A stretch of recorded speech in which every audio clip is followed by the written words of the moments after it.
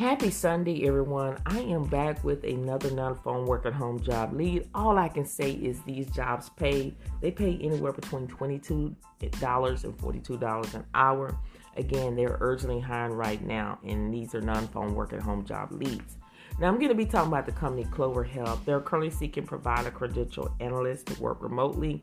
Now, they're stating you have to have at least 3 years of experience managing credential, privilege, or similar healthcare professional verification and organization accredited processing required. Now, I would say still apply for the job anyway. The pay is between $22 to $30 per hour, according to Glassdoor. And to give you information about Clover Health, it's an American healthcare company. The company provides Medicare Advantage insurance plans and operate as a direct contractor entitled with the U.S. government. So we're going to go into details about what you're going to be doing every single day. Again, you're going to review and coordinate providers, credential, application, and files to ensure completeness of required documentation.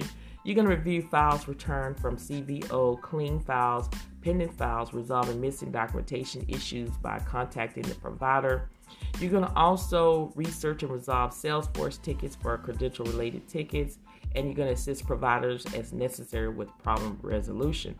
Now, they're stating that you would love this job if you're detail-oriented, collaborating, creation of process.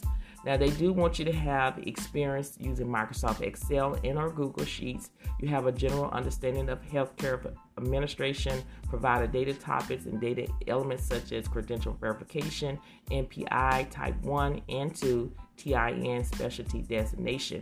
Now, if this sounds like something that you're able to do, then make sure you go ahead and apply today. All links to every job that I discuss on this podcast are on my YouTube channel called Real Work From Home Jobs with Theresa, or you can type in Theresa Sweat and you will find me. On that channel, I am sharing my screen. We're discussing the job post as well as showing you how to apply and giving you more valuable information to help you get closer to landing your first, second, third job, even a side hustle. So make sure you go ahead and consider subscribing to the channel. Share this podcast with everyone that you know that could benefit non-phone work and home job leads that go out every single day.